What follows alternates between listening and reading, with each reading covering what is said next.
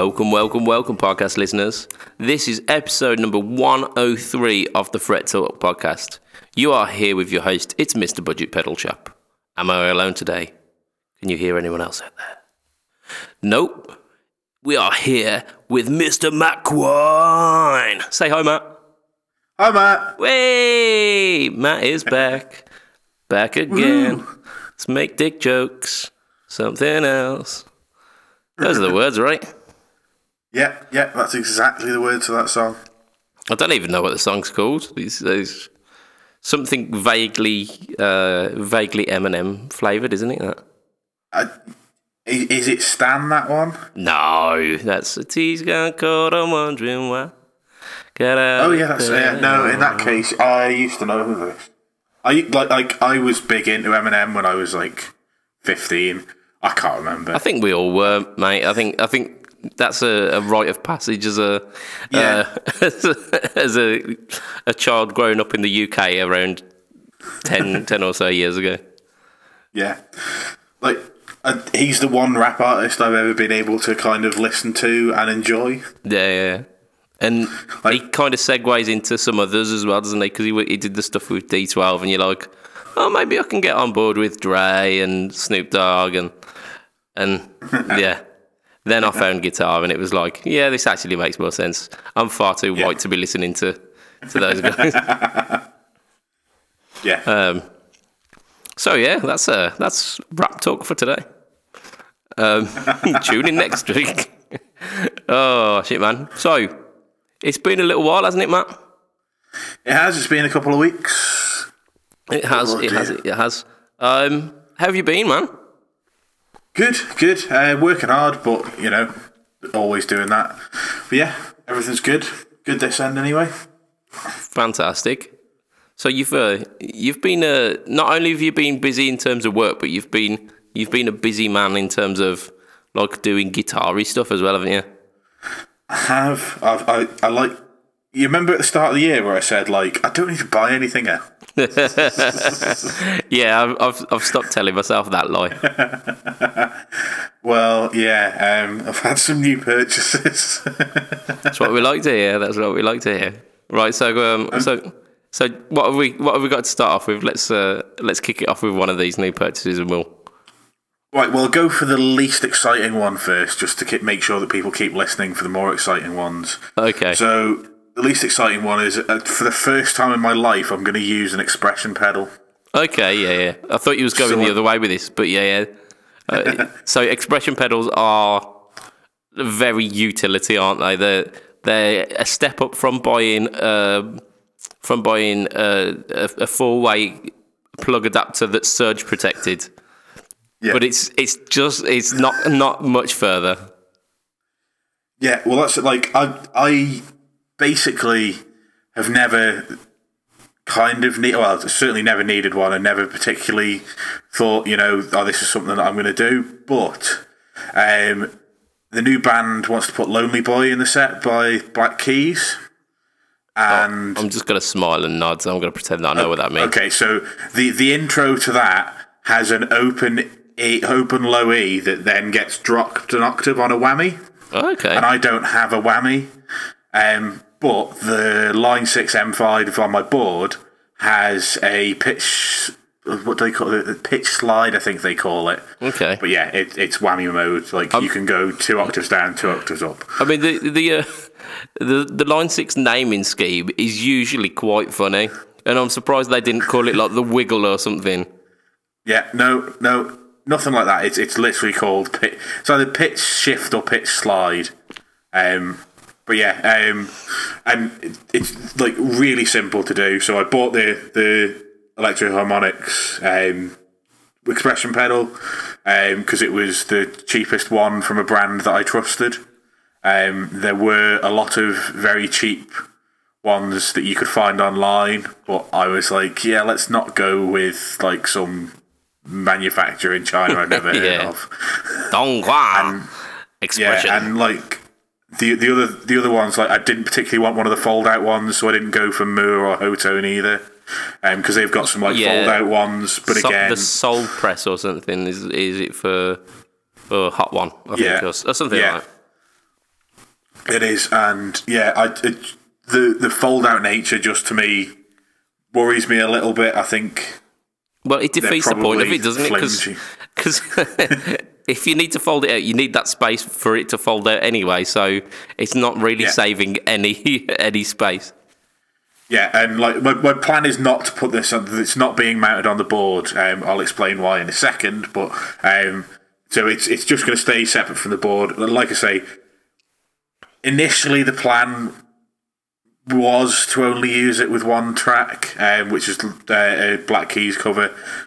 I've since actually found that when you can use an expression pedal to change the wah sounds like a normal wah pedal in the Line 6 M5, there's some really good wah sounds in there. Okay, yeah. So rather than digging out my Crybaby wherever that is, I'll probably end up. In fact, I've already made a patch. So the M5, if you hit both the buttons, you get a bank of like 22 patches. Yes, yeah, set up. So patch 1 is going to be this whammy. Patch 2, I've got the Vox, their version of the Vox wah, which is called the Chrome wah. Oh yeah, I remember this one from the because the Amplify footboard has got a very similar naming system, and it actually gives you the pictures as well. So so there's no getting around what that was. Yeah, I've set up that as kind of like if I need a wah sound, and the good thing is you can like reduce the sweep so that your heel isn't that horrible kind of sound that you can't hear at all. So you can change the frequencies, which I've done with that setting as well, which is really easy to do. Like I was expecting to have to like program in stuff, and all you do is put the heel of the expression pedal to where you want it to be, and then adjust the knob, and then put the toe down, and then adjust the knob again, and then it just goes between those two settings. Yeah, that's a pleasant sweep. I'll have that. Yeah. I mean, that's how wahs should be, really. I mean, there are some people who like wedge stuff under the heel of their Crybabies so that it doesn't have as far back a sweep. You're like, well, if it sounded good across the entire sweep, you wouldn't have to do that. You wouldn't have to be as careful with you. Yeah, exactly. But yeah, so I've picked that up.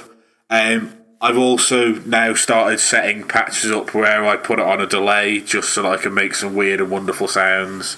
I mean, if you're making whether I use that line, if you're making the effort for a whammy and a wah, it's only like another couple of button presses to make it for a stupid delay, isn't it? Exactly, and like I'm actually finding that I'm far more excited about delay than I have been ever before because I can just make those weird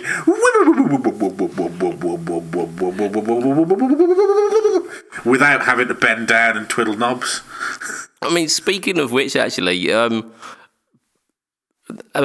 between this cast and last cast, you've released a video on the Budget Pedal Chap channel about a delay as well, didn't you? I did. I think I talked about it on the last cast, but it wasn't released by the time we were talking about it anyway. Yeah, and you did some of that, and it sounded really good. Yeah, and now I can do that, but without having to twiddle knobs. Yeah, it's cool. It's so cool. Oh, the Dutch accent's back out. Yeah, so that's kind of purchase number one. Is I've bought the expression pedal, and I'm now learning how to use an expression pedal, and like I say, making some weird sounds. I also had to get the loop station on my main pedal board. We discussed last time that I was doing Wish You Were Here, and I've put a video in the group chat where I need to loop the 12-string bit so I can then change to a 6-string acoustic and play the intro solo whilst having the 12-string bit in the background for Wish You Were Here. So the loop station needed to go on the board. So I'd ripped the entire pedal board, everything came off apart from the power supplies, and I started again from scratch. And it was also... The reason I took everything off was because Joe from Hello Sailor was whinging on Instagram that every time he saw my pedal board, it gave him like anxiety attacks because nothing was straight. So yeah, I started rewiring probably Wednesday of last week.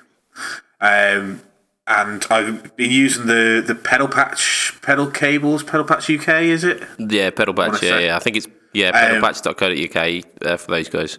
There you go, there's a plug. You get that one free, Phil. Yeah, and they're really easy to use, really easy to make. I have found that if you're not concentrating and using the wrong size screwdriver, you can thread one of the screws. But that was totally my fault and nothing to do with the product at all. Yeah. But I used a screwdriver that was the wrong size for the head and stripped one of the heads, so I had to order. I bought enough for 8 patch cables. Yeah. Realised that I've got like 17 pedals on my board and that's not enough. Yeah. So I had to do an extra order. The maths don't work. I had to order an extra one on top of what I needed because I'd stripped the head of one because I'm an idiot. Oh, I wonder how many times he's had that happen. Like ordering an odd number of the heads. Thinking, yeah, that doesn't work. I mean, he didn't question it. I mean, what he did do, and this is fantastic customer service, was I ordered another 11. Of the things, and he's like, look, it's 30 quid for 11, or 33 quid for 11, or 30 quid for another set with 10 in it plus another 3 meters of cable. Yeah. So he sent me another set with 3 meters of cable plus the extra one. Oh, what a ledge. Without charging me any extra or saying anything. He sent me a message saying, look, you've paid for 11. That also would be the price for 11 with another 3 meters of cable. So here's another 3 meters of cable, and it means that when I come to rewire the board, I've got maybe a foot left of the cable from the original pack, and a whole new cable to go at it again. So, like I say, fantastic customer service on his part. Yeah, I mean, I've only ever ordered from him. I've not had to deal with the customer service side, but I've heard that he's an absolute gent, and I've had a chat with him as well. He seems like an absolute stand-up guy. Yeah. His whole mission is he just said patch cables they were so fiddly in terms of the setup for them, and there were so many ways that you could fuck them up, and they were really, really expensive. And he was just like, that shouldn't be the case. They are simple cables. So he went about designing these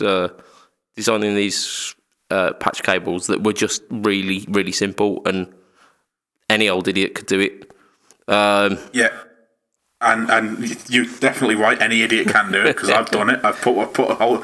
Like I said, I'm that much of an idiot that I threaded one of the screws because I used the wrong type of screwdriver. But absolutely really simple. I was worried the wire is very thin compared to a normal guitar cable. Yeah. The cable is very thin, but it just makes it that much easier to work with.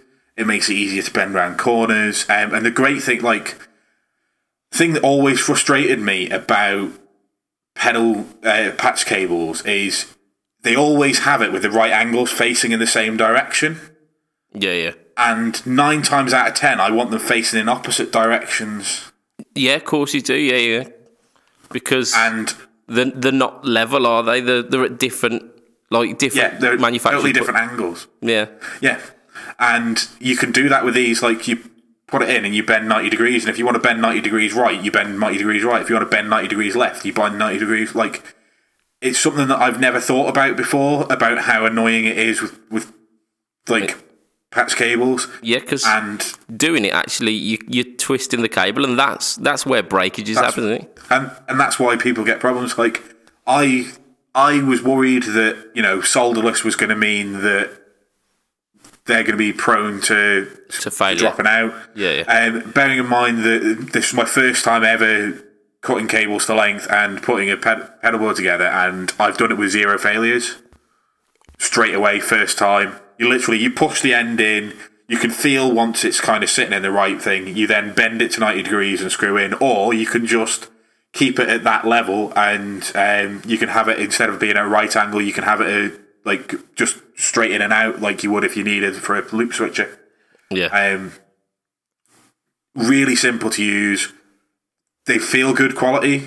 Like I say, they're working first time, and they're so low profile. I've got pancake jacks from one of the big manufacturers. I can't remember who. Van Dam Cables it is. In fact, I've got Van Dam pancakes that take up more space than these. They're just absolutely incredible. And it's actually allowed me to get an extra pedal on my board. And I decided, well, if there's space for a pedal, I'll buy a pedal. And when in Rome, eh? Yeah. So I was thinking about it, I was like, what do I need? And then after we had a band practice last week with a new band, and afterwards we said, right, let's just sit down and write a dream set list. So everybody chip in songs. If anybody doesn't like a song for whatever reason, it gets struck off the list, and we'll write down, and we'll get 30 songs on a list. And there's some songs on that list that don't particularly need guitars, that don't really have guitars on them. Yeah. But what they do have is maybe a saxophone or a trumpet or some form of brass, or it's got like choral stuff in the background and stuff like that. And since Electro Harmonix released the Mel 9, I've always wanted one. Yeah, you've wanted the excuse. Yeah, and this gave me an excuse to buy one. Yeah. You're like, hang on, lads. Hang on, I've got a solution for this. And it's come at exactly the right time, because I did a load of trial hours for the job that I did, plus I worked a week for them in May. But because I only done a week in May, I didn't get paid for it in May. So my June salary had an extra week's salary plus 46 hours of trial, which was basically a bonus. And that sounds like a Mel 9 sized chunk of change, that doesn't it?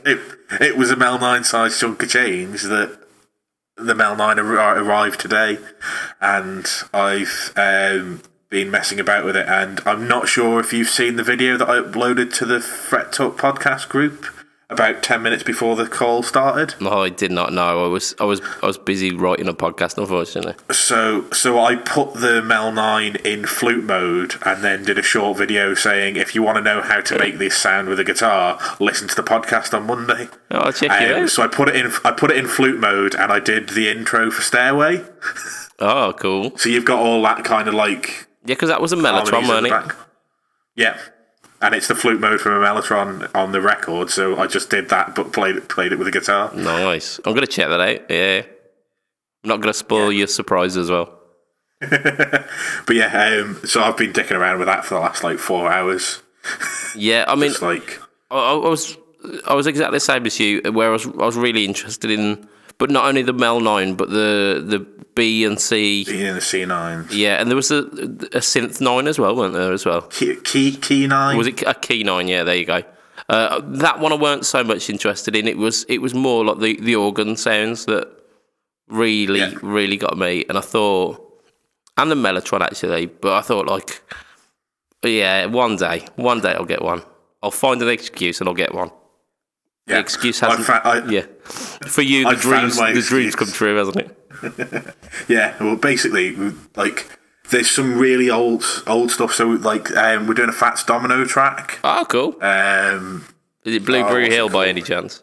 It is Blueberry Hill. Nice. And obviously, there's a load of trumpet in the background of that, and there's no guitar. Yeah. So I'll stick that. It'll either be in it's got a brass mode and a saxophone mode and a clarinet mode, and then I'll find whatever kind of works the best. Which one sounds just better. Kind of sit back in the mix and kind of put stuff over the top of the key. The keyboard will play the keyboardist will play the piano parts, and I'll play those parts. We're doing Jerry Lee Lewis, Great Balls of Fire, which again, live versions have saxophones and trumpets and trombones and brass sections. Yeah. There's not particularly any guitar. I could throw a blues 12-bar rhythm over the top, but it's you'd probably needed. just be the piano's kind of doing that already. Yeah, you'd be doing accents and and as good as that is, if you've got the ability to be able to do a horn section, that's probably taking precedent over ch ch ch ch. Yeah. So I completely get it. Completely get it. Yeah, and there's a few other songs where like there's very little or no guitar that like I can either throw like. And the best thing is, like, for the end of Mr. Blue Sky, you can blend in your clean and a dry signal and the affected signal, so I can put a choral, because the keyboard guy will have to do the string section, and I can put the... Yeah, I can put like a choral kind of sing, like that. You've got that whole chorus thing in the background, so I can do that whilst he does the kind of the orchestral sounds, or we'll do it the other way, and I can do the orchestral sounds, and he can do the choral sounds. We'll find a way, but it just kind of everything that I was thinking about. I was like, and I can have that on, and I can do this. I was just like, I'm going to get one, and. Like there are some crap sounds in it. Don't get me wrong; it's not the easiest thing in the world to dial in.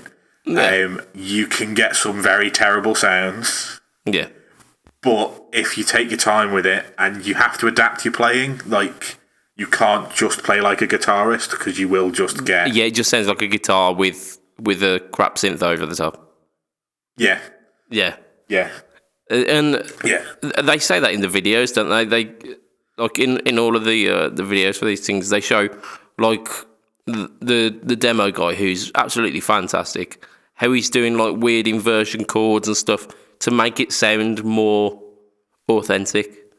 Yeah, and that's it. And for a lot of stuff, you need to be quite staccato. You can't just kind of like ring out. And if you want those kind of like very kind of flashy like.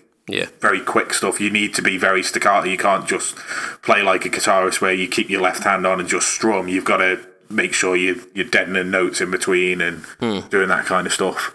But there's some great sounds you can get out of it. What I'm getting from this conversation is that the Mel 9 is doing something which the whole premise of this podcast is about, and the whole premise of kind of guitar culture is about, where we get obsessed over like bits of gear, and we often lose sight about why.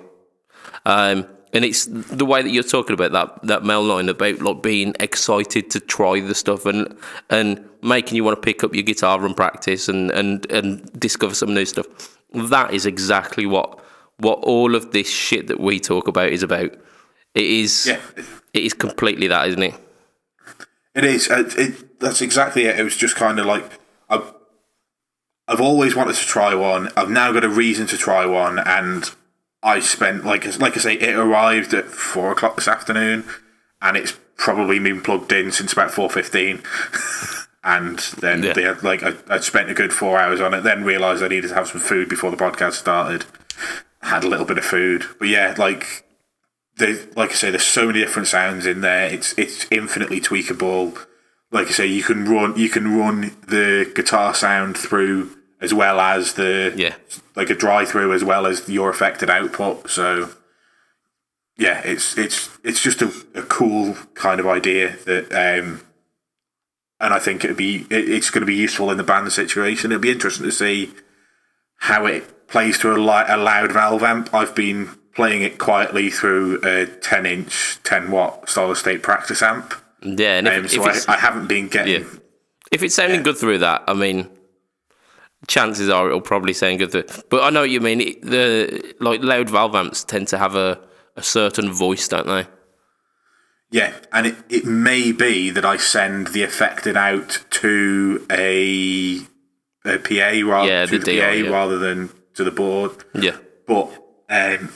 that's for me to kind of look at later. For now, as far as I'm aware, it's sounding good. I'll try it. I've got a band practice tomorrow night, where I'll try it through the Hayden, because the Hayden is living at the space where we can practice at the moment. So I'll try it through that, and then eventually, once we get gigging, just coming around faster than I thought. Like all our plans had been November. We'll aim for November. And then got offered a gig in September that we've accepted. I mean, that September's almost November. But yeah. Apart from the fact that like it's the second weekend in September, which means we've basically got 9 weeks. Okay, yeah. But And not. we've I suppose we've got like 10 tracks already, so. Yeah, you'll be alright. And like we all said, look, if we put the effort in, it's doable. Yeah. Therefore, if we have this, it'll motivate us to put the effort in. Yeah, And having a that'll goal. mean that I yeah. have to stop. I have to stop messing around with the Mellotron, making sounds for stuff. Weird that, like, space sounds. Instead of playing Stairway to Heaven, which is not in the set list, I should probably try and find the sounds that I actually need. Yeah. But at the same time, it's awesome that I can just kick this pedal in and play the intro to Stairway and have the organ playing, the Mellotron playing in the background as well. Yeah, I mean, it's inspiring, isn't it? It's inspiring. So yeah, I mean that's a pretty hefty bit of stuff you've been doing. But you reminded me of something that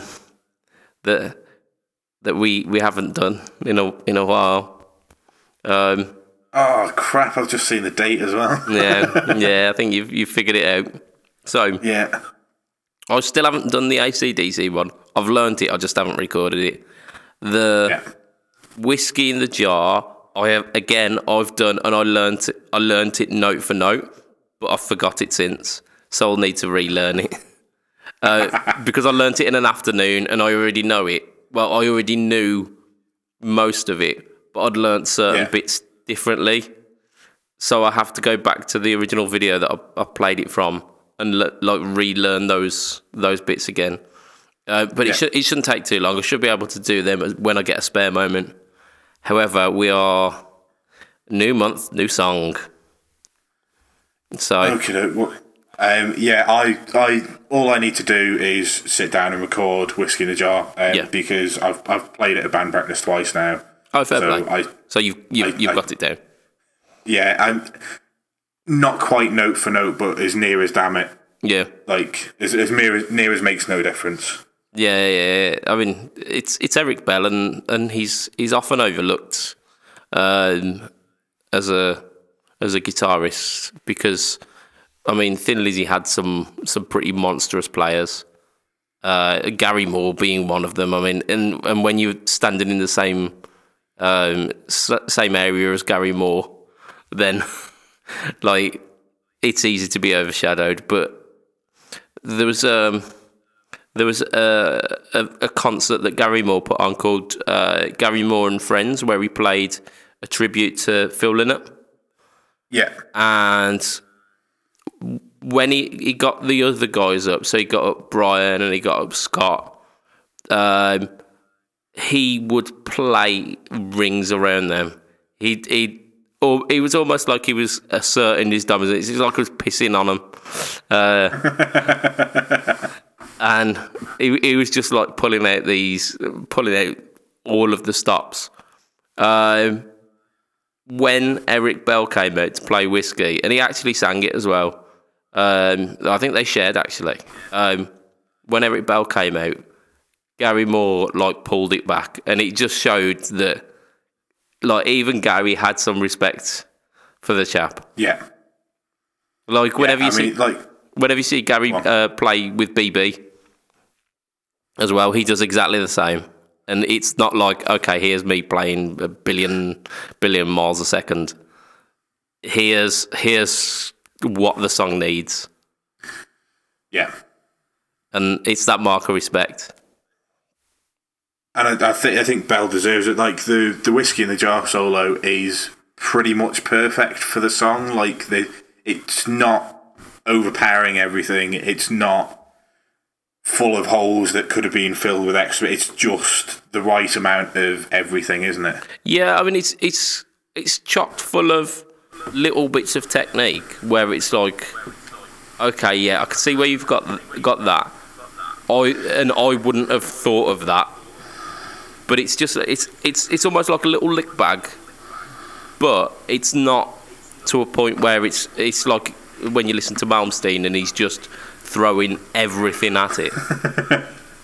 There's restraint there, and there's musicality as well, and Eric Bell's playing. There's a lot of that.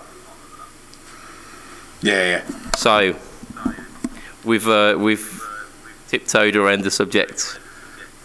We still need to choose a song, don't we? We do, and I've just briefly had a look through the list of songs that I've got to learn for the band. Go on. And in terms of stuff with like massive solos that are iconic, there's not really anything. Okay.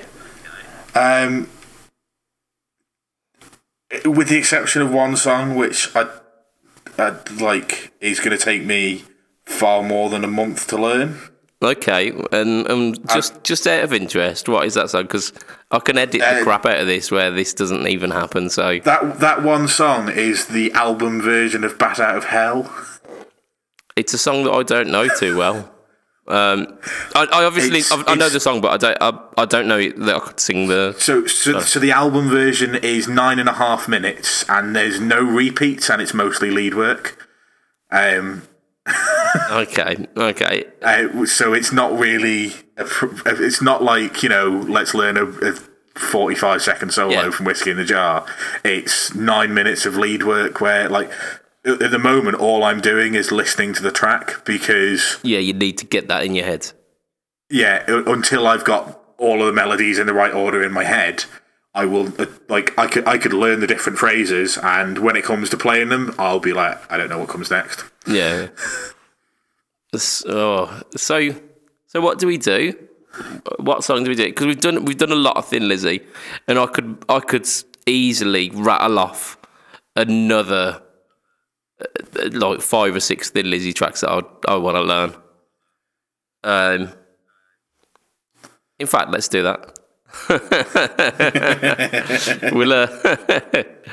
I'll give you a choice of maybe 2, okay, and you choose. Okay, so I think first one is another Eric Bell song called Philomena. It's kind of like Irish folk inspired, and I don't think there's many tabs out there, so I think it'll be a case of like learn that shit by ear. Okay. Or, and I think this one's not necessarily like solo work too much. It's just the riffs are a pain in the arse. Suicide, which it like modulates through 3 different keys, and there's a lot of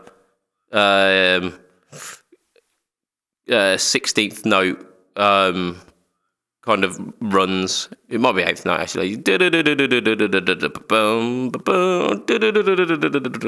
So yeah, it's up to you, man. Right. Okay.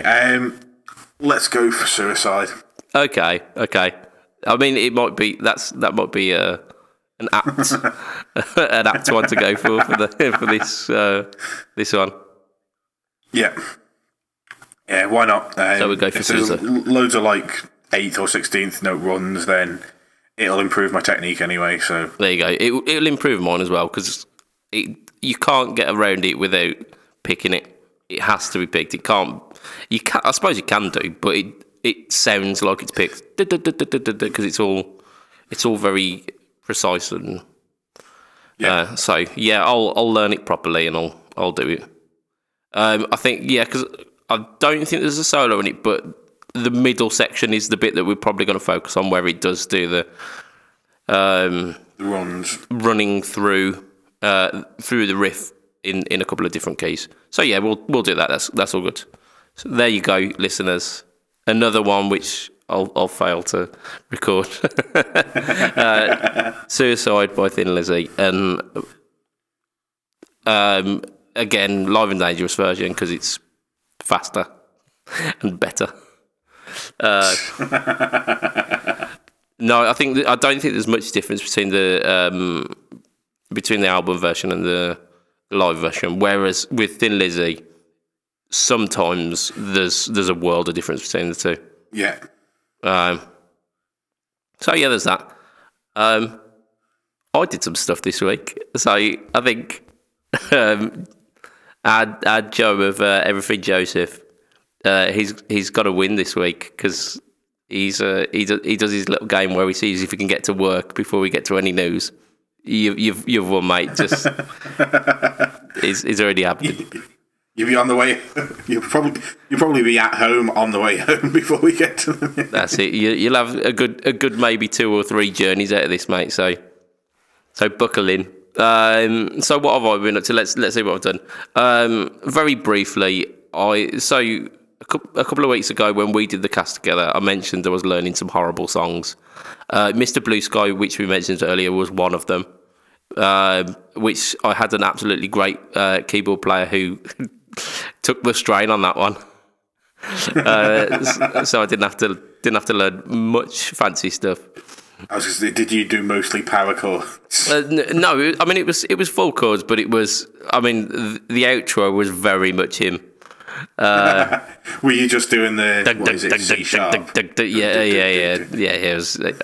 I was very much leaning on that. I was doing like the slashes as well, so like the D flat with an E flat, D flat, E flat, A flat. Yeah, but he was doing a lot of the fanciness. But yeah, so I played the gig. It was a weird little outdoor thing. It was nice and cool. It was on a lovely day. It looked as if it was going to piss it down, but it didn't. But it was like a warm day, so it was like nice outdoor kind of vibey thing. Took the Black Star HT5 because I was told that it weren't a particularly massive thing and that everything was going to go through the PA anyway. So it's like, yeah, cool. We did have some sound issues because the PA that they provided was like suboptimal. I think like optimal if you're doing like public address rather than any actual like music going through it. It could have handled a backing track. It couldn't handle what was something like 6 musicians and a choir. So yeah, I mean that was an issue. But yeah, so the HT5 came out. And I've been falling in love with it a little bit more recently because I've been using it like here and there, and I use it on a couple of the demos that I've done recently, and it's sounding good. But I really got to crank the bollocks off it, and it sounds so good, so good. So the way that I had it set wasn't like everything at 12. It was like the gain was probably like maybe on the 2 or 3 mark, and then the volume was where I was cranking it, and with that it was beautiful and open sounding and really dynamic, and you dug in and got real grit, and if you played lightly you got that kind of breaking up kind of small combo breaking up tone, and it just sounded great. It sounded like it blew me away how good this thing sounded. So yeah, lots of love for the HT5, and this is the HT5 without the reverb as well. So that's something special. I mean, like, to be fair, most people don't use their amp reverb when they've got it anyway, do they? Yeah, it's exactly that. And with this gig as well, I didn't bring any pedals. I just went straight to amp, it's a brave step for me because I mean that's not even using a tuner, which that's brave. But I took number 1 telly, so I knew that shit was on lockdown. Yeah. And yeah, it was a considering the sound issues, it was a good gig. And yeah, the HT5 absolutely held its own. I loved it so much. The gig happened to be not too far away from where Fletch lives, and because the rehearsals were up that end as well, on the way to one of the rehearsals just before the gig, I gave Fletch a call and went, I remember you saying that you've fitted my my Flying V out. Any chance I could come pick that up? And he was like, yes, there is. So I went to see Fletch last week and picked up my Flying V, which now has what are coined super blends, which is amazing. And he also handed me a weird old 70s Les Paul copy, a Japanese Les Paul copy. It's all right, I'm not going to shop it into Gibson. And it had some strange Fletch concoctions in. They looked like gold foils, but do not sound like gold foils because they actually sound decent. So let's talk about the super blends to start off with. What's different about them? Fletch did describe to me that there was a difference between them, and I think it was the wire gauge, going from like, whereas the usual blends are like the 0.42 gauge and it goes 0.42 to 0.43 or something like this. He said like these ones were 0.43 to 0.44 or something. It means very little to me. Essentially, in guitarist terms, they've got a push pot for each of the volumes, and what it does is it gives you more. So you've got your regular mode, your regular blend mode, which is slightly hotter than a regular blend, but it's kind of that territory. Kind of classic PAF, a little bit hotter because it's a V, and V's are silly, and you've got to be silly with the V. You've got to be silly with your V. I just heard what I said then. I just heard it as I was saying it. I heard it myself. But yeah, you're playing with your V, and you're rocking out. You're getting in the groove, and that Spinal Tap moment where everything's at 10. But where it's not quite enough. Yeah. You need that push over the cliff, but where do you go? 11. 11 is where you go. And these pickups have an inbuilt 11. So you hit down on that button, and then it gives you that push over the cliff. It gives you a Marshall at 11. So yeah, they're exciting. They will definitely be making an appearance on my channel when I get a chance. It's when I get a chance to do them justice, because this is not going to be a case where I'm just going to like throw up a phone mic and just have me noodling. I'm going to do these ones with like proper microphone technique and all this jazz. Maybe cranking the bollocks off the HT5 again, and see if I can really annoy the neighbours. I'm sure you can. Yeah, I can almost guarantee I will. So yeah, I've played those super blends, and I will be putting some, even if I can't get some quality footage out soon, I'll do some Instagrammy stuff. The gold foils I only got chance to play during a rehearsal, and I got like 10 minutes to play them. But they like I say, they look like gold foils, but they're not really gold foils.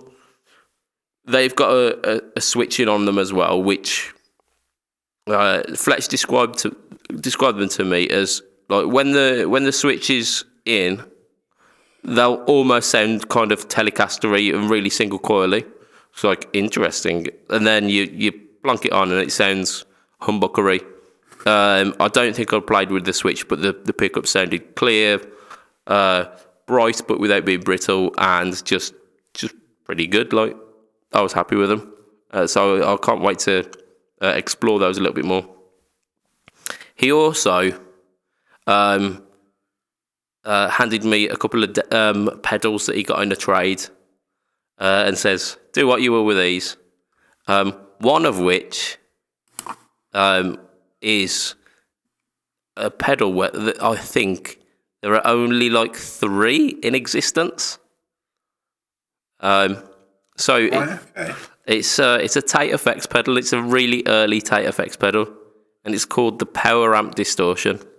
So it's based loosely off the Acapulco Gold, but it's with a couple of his tweaks, and it's a one knob fuzz. So I think like this is where he kind of got inspiration for going to the Raise the Dead. Although the Raise the Dead's not the same circuit at all, but it seems like a more refined sound. The Raise the Dead does. This is just raw, gnarly gurness. Raw, gnarly gurness. Yeah. So out of these two pedals, and I'm not going to name and shame the other pedal, but I plugged the other pedal in, played it a little bit. It was like, yeah, cool. You can get a sound out of it. Tweak about with it a bit more. Yeah, it's pretty much the sound that you get there. This is where it sounds good, and everything else is wanting to go back to that original sound that you get.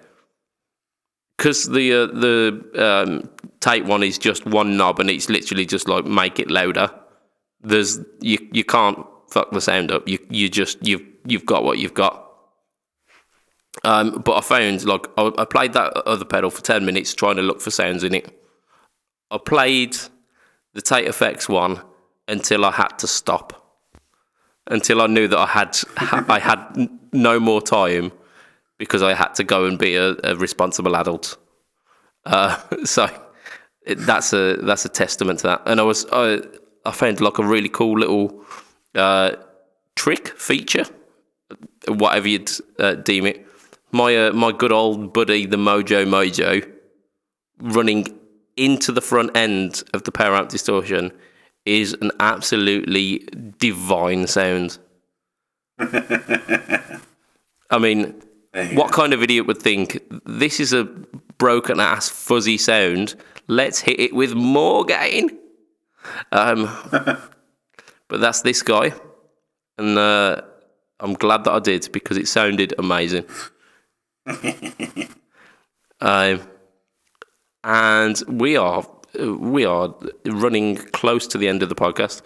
I think I'll tell you what we'll do. We'll do our Room 101. And if we've got a little bit of time, we'll do a bit of news.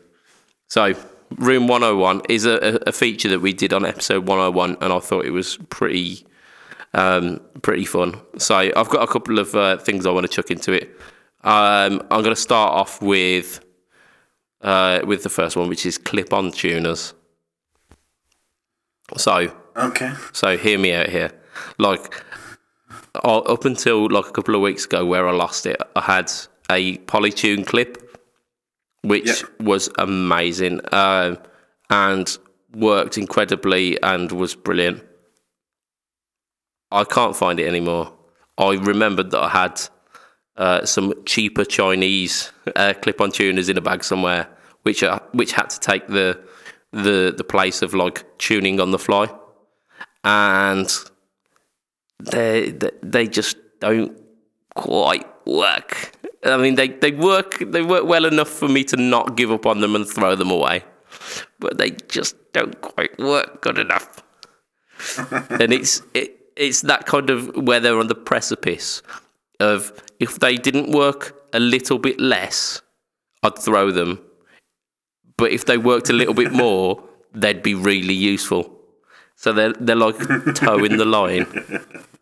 Yeah. So they're just useful enough that I don't want to throw them away. But I begrudge every moment I'm using them. Yeah, I totally know the feeling. I absolutely hate clip-on tuners. I'm actually the other way from you. I just get every single one of them in the fucking sack. They're just like, they're okay if you're in a silent room and you want to get roughly in tune. Yeah. I mean, when am I ever in a silent room that I want to be roughly in tune? Like, all right, yes, at home. Like for do you know what I use when I'm at home? Yeah, for home practice, I have the Boss tuning app on my phone, and it's as accurate as a clip-on tuner. Yeah, there is that, yeah. So that's what I use for that situation. And as for trying to use one live, as soon as your bassist is plugged in, you ain't tuning a guitar with one of those.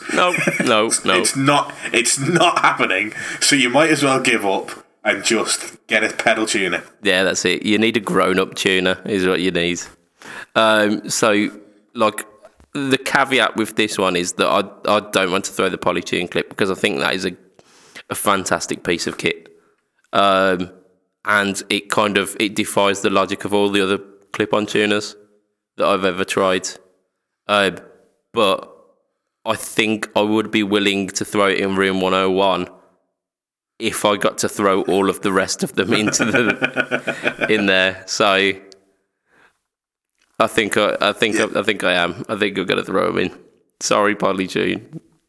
Yeah, do that. And like I say, if you want something to replace the Polytune, just get the it's a free Boss TU3 app. Indeed, and you can get the skin for the Wazacraft version, which doesn't tune any differently, but it makes you think it's better. You go. That buffered... buffered picture on your phone. That's it, yeah. I might just do that. I might get the other skin. It's literally just a couple of settings. You just go through the settings and then like skin mode, and then it's good. It really is. Go on, Matt. Have you got a gripe that you want to get off your chest this week? Just trying to think of things that I want to throw in the Room 101. I'm gonna go for the Fender Blues Junior. Okay, yeah. We shit on it all the time, and we do. I played another one last week. Yeah. And it was fucking awful. And the guy has had some work. So I mentioned, I don't know whether I mentioned on a cast or whether I mentioned to the guys in the group that I'd seen somebody play one that sounded brilliantly, and what he'd done is replaced everything. Yeah.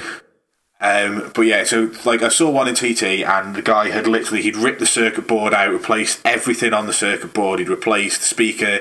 He'd replaced it. Basically, he wanted to build his own amp and just use the casing of the Blues Junior to do it. They're a lovely size. They're a fantastic size for a combo because they're compact and everything is it's space efficient.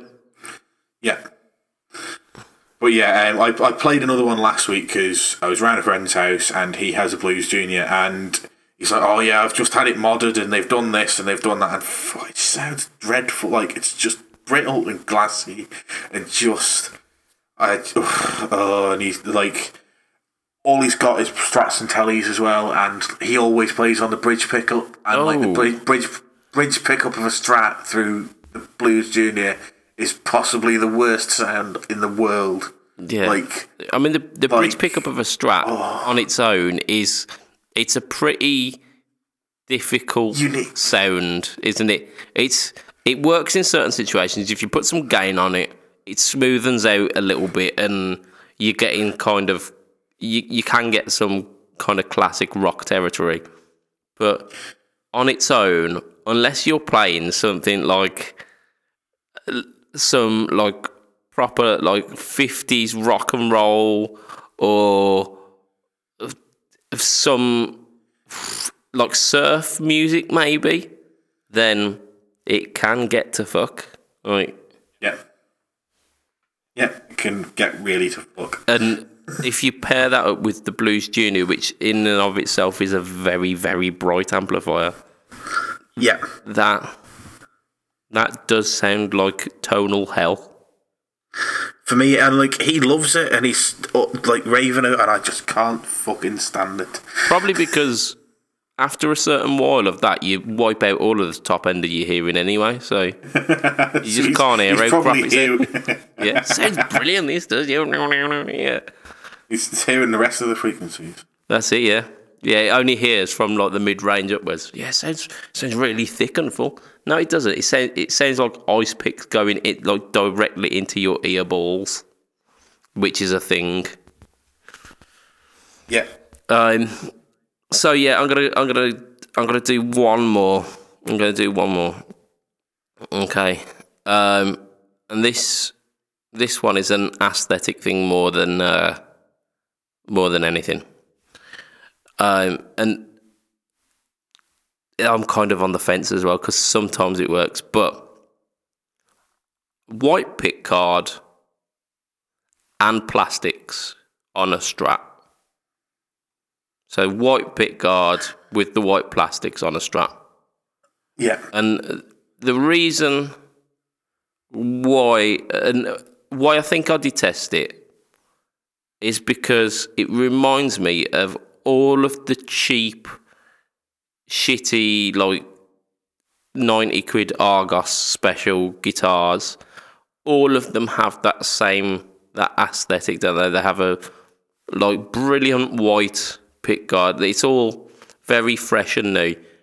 And it's just unfortunate it's rubbed off onto whenever I see a Fender with that. If I see a guitar that I know is a decent guitar and it's got these brilliant white finish, I think. You think it looks like an Encore? That looks shit.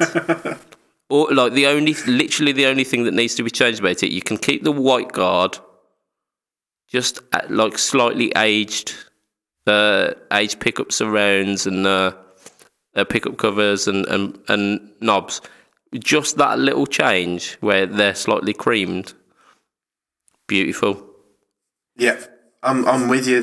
As soon as they lose the brilliant white sheen, they're great. Now, personally, I'd fuck the white scratch plate off completely and replace it with literally any other colour. I don't know what it is about white scratch plates. For me, white scratch plates can go in room 101. I've never ever been a fan, with the exception of red guitars. Yeah. Red guitar with a white scratch plate I can just about get on with. Everything else, it needs to be at least age white.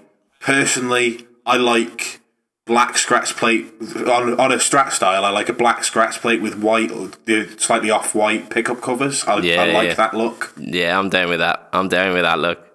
But I mean, you could literally do it with anything, like whatever the colour of the Strat. Say like be a black Strat.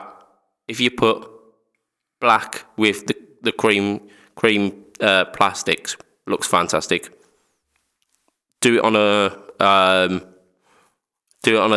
Sunburst, black, aged plastics, looks fantastic. Do it, switch it up, take the black guard, taut guard, black Strat, taut guard, aged plastics, looks beautiful.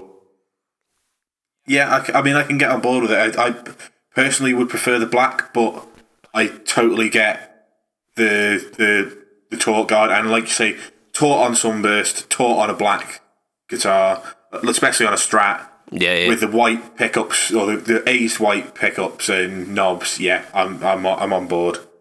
Yeah, and like even with like Fiesta Reds and the slightly brighter red as well. That candy apple red. Yeah, they're like flake though, aren't they? The candy apple. Like either of those, metallic. Anodized gold guards look fan-fucking-tastic. Yeah. There's just so many times that I look at like a white Strats usually with white guards and just go, there's a better option than that. I don't want, like, for the amount of money it costs, which is in reality, if you're making your own pick guards and you've got the templates and the stamps and the CAD system to make your own scratch plates, the difference between a white guard and anything else is probably 15 to 20 pence. And I guarantee I'd have bought more Strats than I have done had they not had white guards on them. And that's what it comes down to, isn't it? I'll put this out there though. Yeomans has bought. I don't know if I'm allowed to say this because I don't think he's told his missus. But not so long back, a couple of months back, he bought a, I think it was a 50s, 50s Strat, like a made in Mexico 50s Strat with nitro lacquer. I can't remember what they called the series, but it's like the nitro lacquer 50s one, and I think that's got a single ply white guard on it, and that looks pretty classy. But I think the pickups are aged. The plastics on it are aged, and it's like proper amber tint neck as well. So, I mean, there are certain situations, but almost always, there is a better option than a white guard. And almost is the operative word, because there's very occasionally. Yeah, and I think for that slight occasion where it's the right choice, we can throw it in, because there's a lot of the time where it's not the right choice. Yeah. Right, we're at an hour, but I feel we owe our listenership some news. So we'll do the one that's more controversial out of the two. So news. Gibson. We mentioned this on the live cast, and we mentioned it in detail. So we're not gonna rehash a lot of what was mentioned there. However, the saga continues, and this feels very much like last year or the year before, where we were talking about the bankruptcy, and it seemed like every week there was a new thing. And they kept us in news for like a good 5 months or something. It feels like it's going to be that. But so Gibson have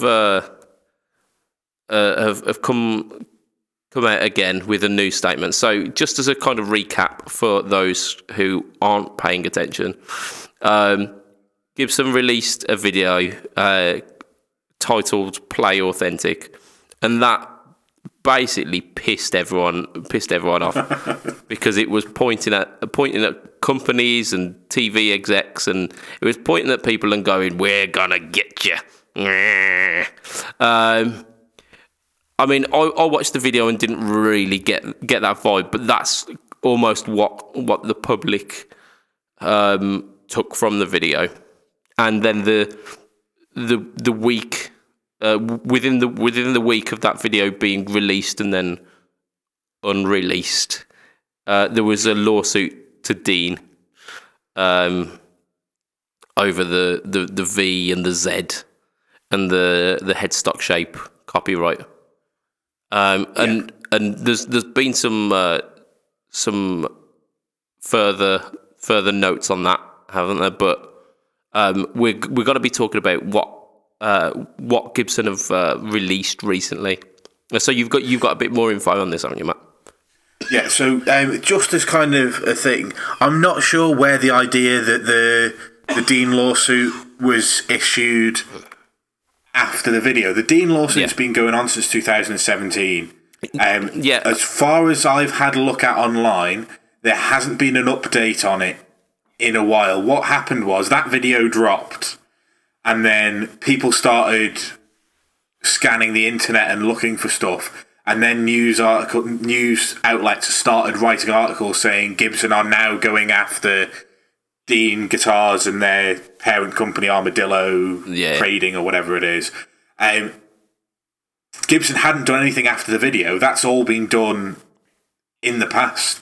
It just so happens that it kind of... Yeah, it coincided in a very inappropriate time for them. Yeah, like the video made people go and have a look and see what's happening, basically, as far as I can tell. Yeah. I might be wrong. There might have been some sort of, resolution or whatever, but I couldn't see anything new on this case at all. So... and then... just to interject there a little bit, there was a ruling in the European court, apparently, and I can't tell you sources, and I can't tell you where this info's come from, but I read it on the internet, and I know that's like the journalistic equivalent of going, "My mate told me." Yeah. But there was a ruling that the copyright for the V shape and the Z shape has been thrown out of court in the European courts only. Yeah, but that came out after all these news articles, because that was only the very end of last week. So I think that was after the last cast where you. Yeah, it was after. Yeah, I think it was literally like a day after, wasn't it? Yeah. That has happened. So in the European Union, which Britain's still technically kind of in, but let's not get into that. We'll close that box back up. So in Europe, at the moment, you can't trademark a V shape or a Z shape, the Explorer shape for people who don't know what a Z shape is. You can't trademark those body shapes. They've been around for so long, and there are other distinguishing features about the guitars. So the European courts have thrown it out and said, no, you cannot challenge anybody making these shapes because there are other distinguishing features about the guitar that people can pick up on. Yeah. So and then I think it was Monday of this week. So last Monday, as you're listening to this. Yeah. Gibson then released a statement on this kind of issue. They realised they've made a bit of a faux pas with that Play Authentic video. And I think the Play Authentic video wasn't in any way going after Dean or going after any of the big manufacturers. To me, the sound of what they were saying was I thought they were aiming for the Chinese Gibsons, the actual illegal guitars that have got Gibson written on them but aren't Gibsons. That's what it felt like to me. Yeah. And it felt like they're saying, look, this has gone on long enough. And the statement that they released kind of is along the same lines. They talk about the fact that they've been to court on over 4,500 cases in the last, I think it says 2018. Yeah. They went to court and successfully dealt with over 4,500 cases for counterfeit or knockoff guitars coming from overseas. These are guitars with Gibson written on them, the same shape headstock, saying that they are Gibsons when they're actually not. And I think that's what this Play Authentic was about. I think they were trying to encourage people to look at the provenance of a guitar, rather than just go, oh look, it says Gibson on it, I'll just buy it. Yeah. And as much as it's annoying for Gibson when somebody buys one because they don't get any money out of it, actually it ruins Gibson's brand, because if you pick up a shit guitar from China that's got Gibson on the headstock and you think it's a Gibson and you find it crap to play, you're going to complain about Gibson guitars. You're not going to complain about Chinese knockoffs, are you? Yeah. So I get where they're coming from. I think they were very heavy-handed with the way they did it, and they didn't think about it. The other things that they've said in the statement that they've kind of released, there's a whole, I think it's a 3-page A4 document, but the main basic points are, that's what they're going after, is the rogue overseas companies that are trying to basically saying that you're buying a Gibson when you're not. They also said that they're trying to they've made several attempts to communicate with Dean directly to try and avoid a prolonged legal battle, and Gibson have genuine intentions of constructive resolution that could be beneficial to both sides. Which I'm just taking a very small part of a massive, like I say, it's a 3-page document. But that to me is them explaining that the Dean thing is something totally separate. Yeah. We're not attacking. The video was not a go at Dean guitars. The video was a go at the Chinese copies. With Dean, we want to work with them. It sounds to me like they're saying Dean are not at the moment trying to be cooperative. Whether that's just that is just my interpretation. Whether that's what's happening or not, I'm not sure. But it to me sounds like the Dean thing is more, you're using our shapes. I think the modern headstock is the one that they're saying that Dean are using, isn't it? Which is not a headstock. I wouldn't know it if it was in front of me right now. Yeah, think of the Dean headstock. The point. Yeah, that's the one. Yeah. Oh, is that? I didn't realise Gibson had done. Yeah. So it's the inverted V. It's very like essentially like a small flying V at the top of the guitar as well. Right. Yeah. I didn't realise that was a thing. Like Gibson had ever done. Gibson's the modern. It was like a '60s invention when it was very short-lived and wasn't incredibly popular. Same with the Corvus as well. I think was a similar shape, which not in terms of like how they looked, but a similar shape that was trialed and not fondly loved. But yeah, the modern it's a slightly softer shape, but it's very much in the same vein as the Dean headstock. Yeah.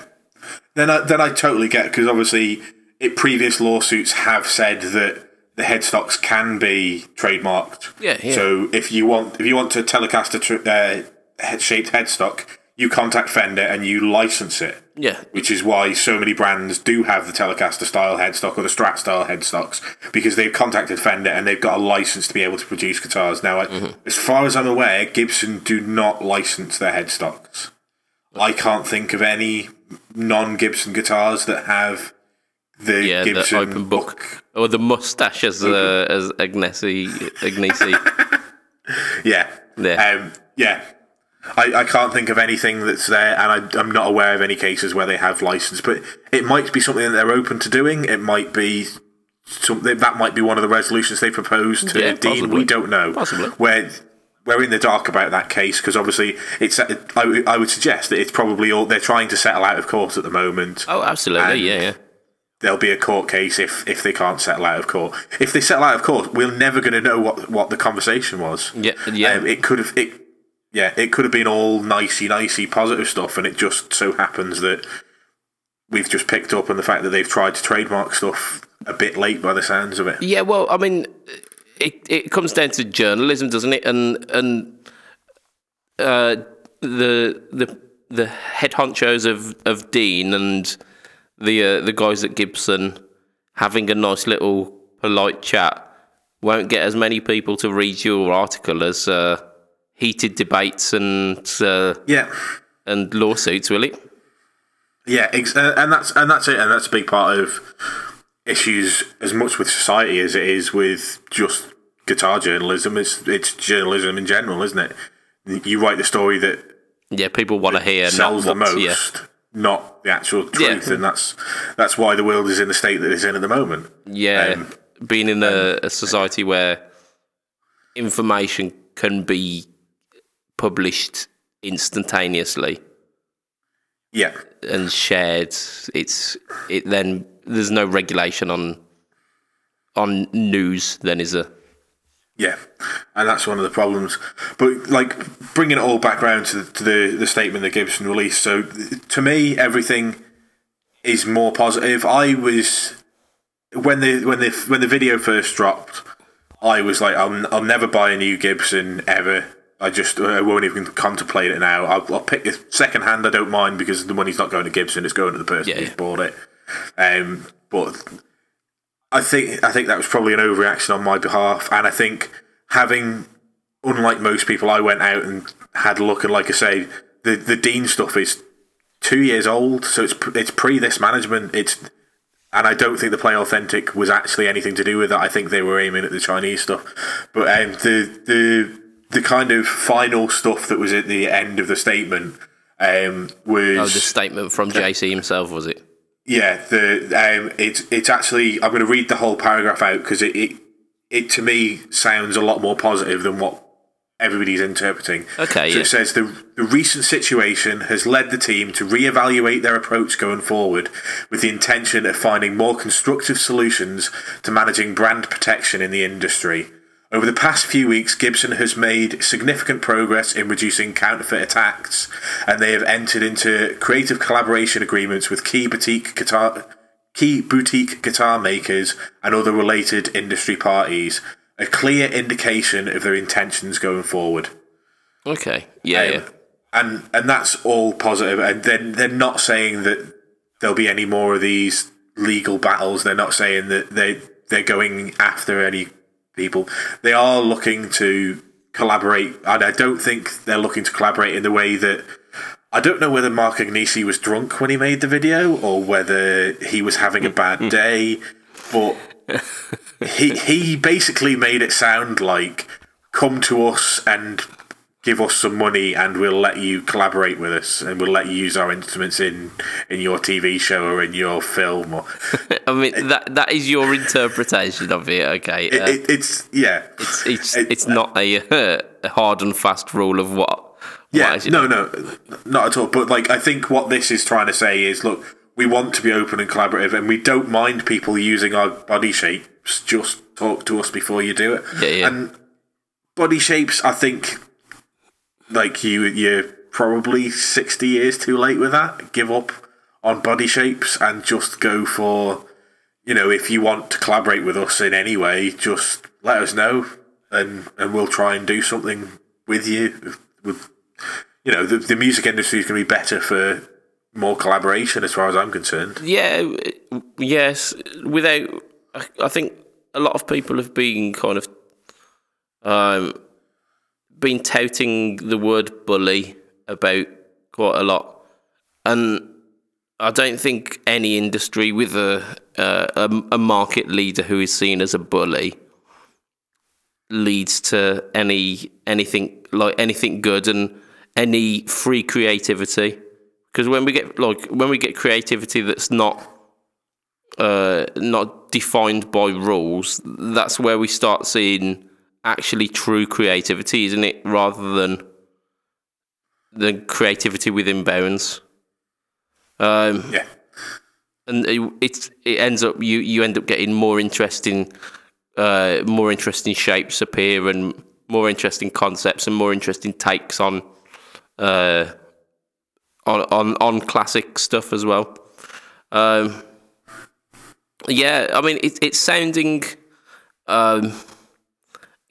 positive, and in this situation, what I like to do, I like to use the Guitar Geek as a barometer for how to feel, essentially, about the situation. And when the first Play Authentic video came out, he almost kind of knee-jerk reaction released a video, which was essentially, and this is me paraphrasing, Gibson doing stupid things. This makes me sad. So I was like, yeah. I'll run with that. And now he's released a video after their redaction, and it's Gibson have apologised. This makes me less sad. So yeah, I'm gonna run with that. It's boiling it down to like a very, very simple point, but yeah, I think I'm okay with that. And looking at the time that we're on, I think that's probably where we're gonna wrap it for today. And the phrase that I wanted to get into today's episode that I haven't snuck in anywhere was a kick in the dick. And I don't think we got it there.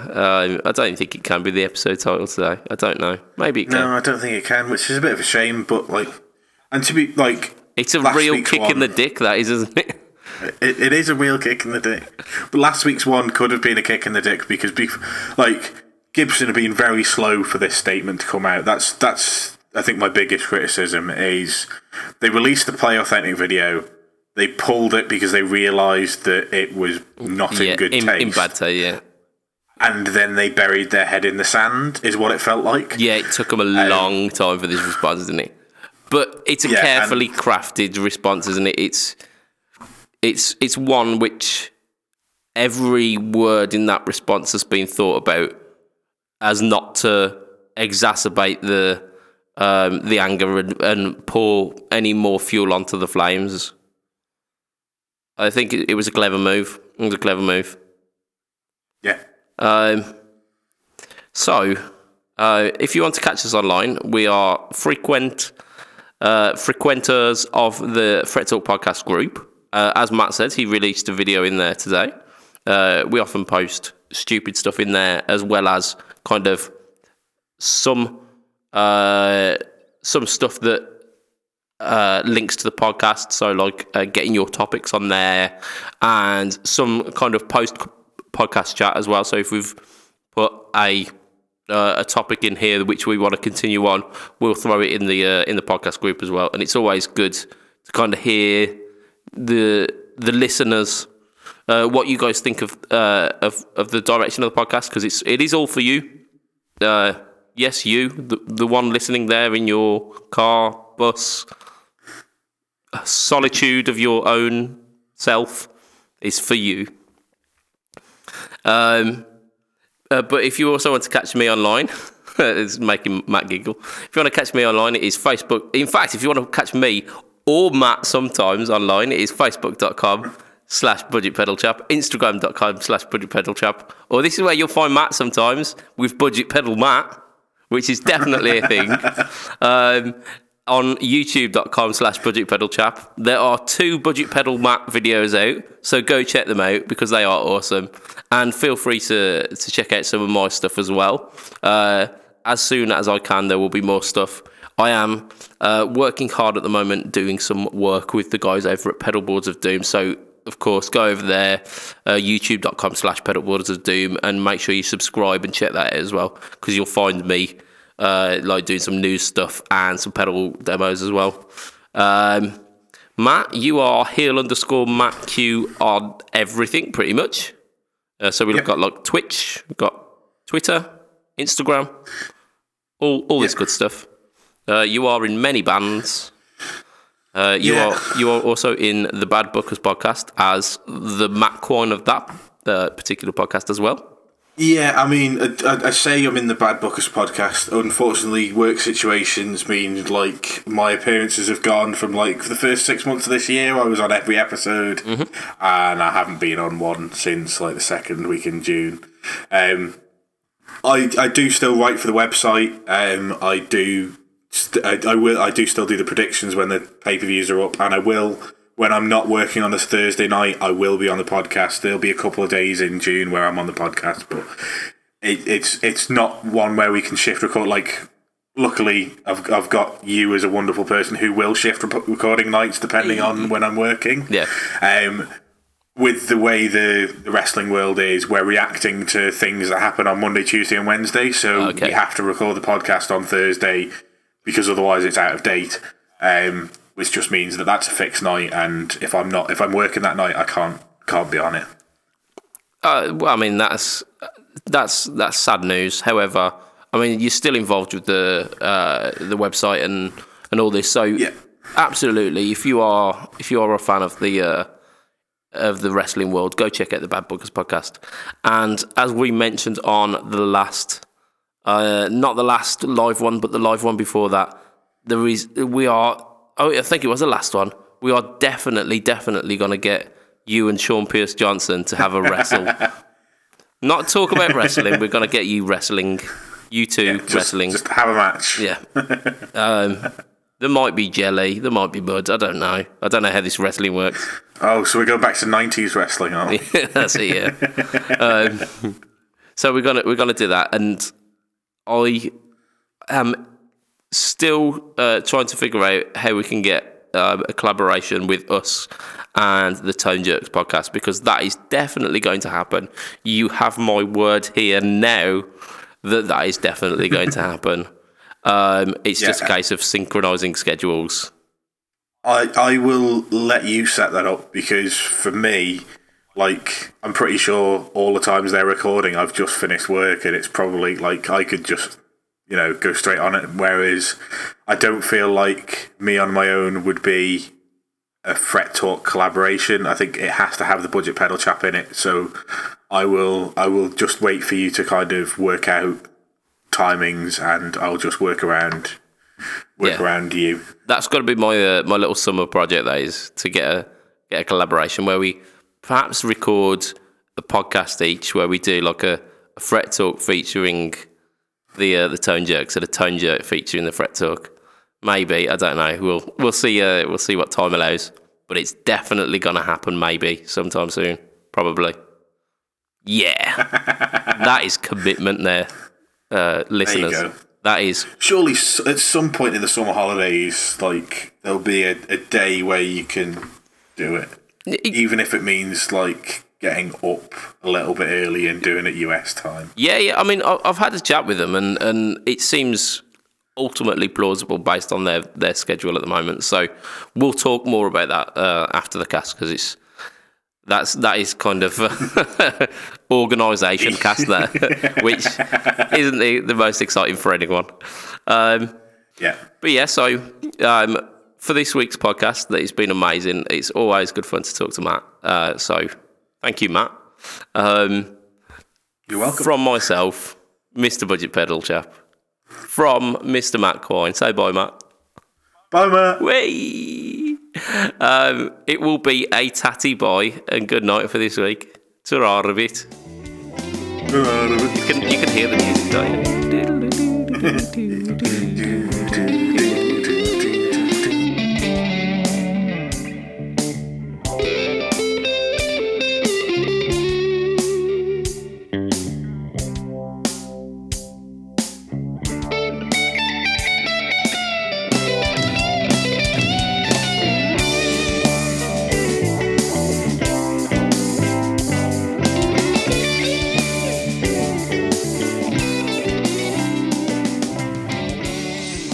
Oh.